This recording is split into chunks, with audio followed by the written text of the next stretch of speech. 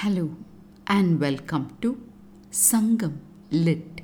This is Nandini Karki, and in this episode we listen to instructions rendered to prepare for a welcome party as portrayed in Sangam Literary work Puranaanooru 262, penned by the poet Madurai Peraalavaayar.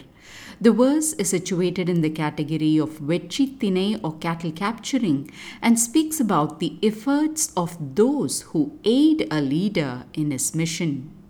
Naravum todumin, vidayum வீழ்மின் பாசுவல் இட்ட புன்கால் பந்தர் புனல் தரு இள மணல் நிறைய பெய்மின் ஒன்னார் முன்னிலை முறுக்கி பின் நின்று நிறையொடு வருவோம் என் ஐக்கு உளையோர் தன்னினும் பெருஞ்சாயலரே. A short song dealing with what was considered an act of valor in the past, which was to steal cattle from the enemies. The poet's words can be translated as follows: filter the toddy, slaughter the male goat. Under the thin-legged canopy spread with fresh leaves, scattered generously the young sand brought by river streams. Vanquishing the vanguard of the enemies by standing at the rear, the helpers of my Lord, who arrives here with a huge herd of cattle, are more drained than he is.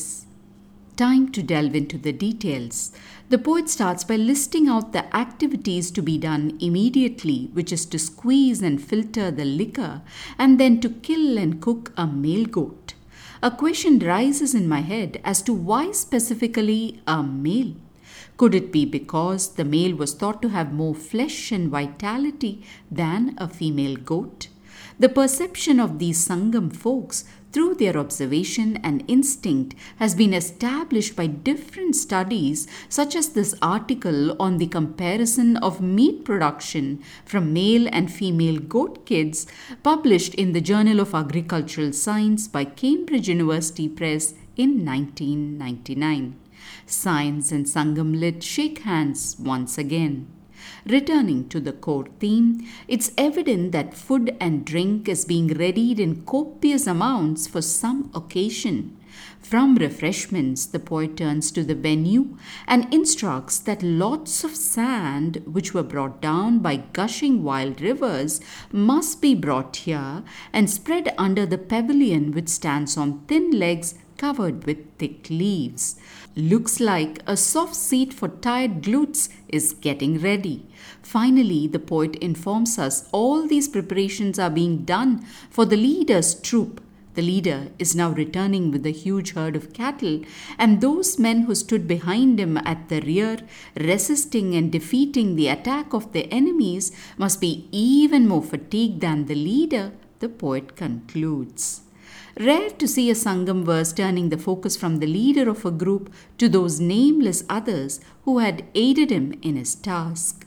Be it age-old Puranaanooru poems or modern narrations in today's techno era, the spotlight often falls on one person in a mission. This makes for a tight screenplay because our attention is not scattered, and it makes it easier for us to comprehend the story.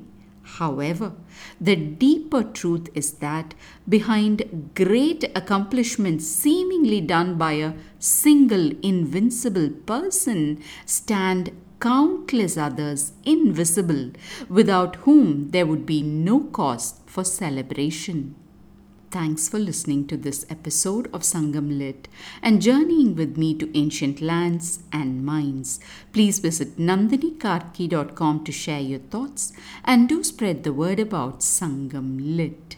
Until next time, Nandri Vanakkam.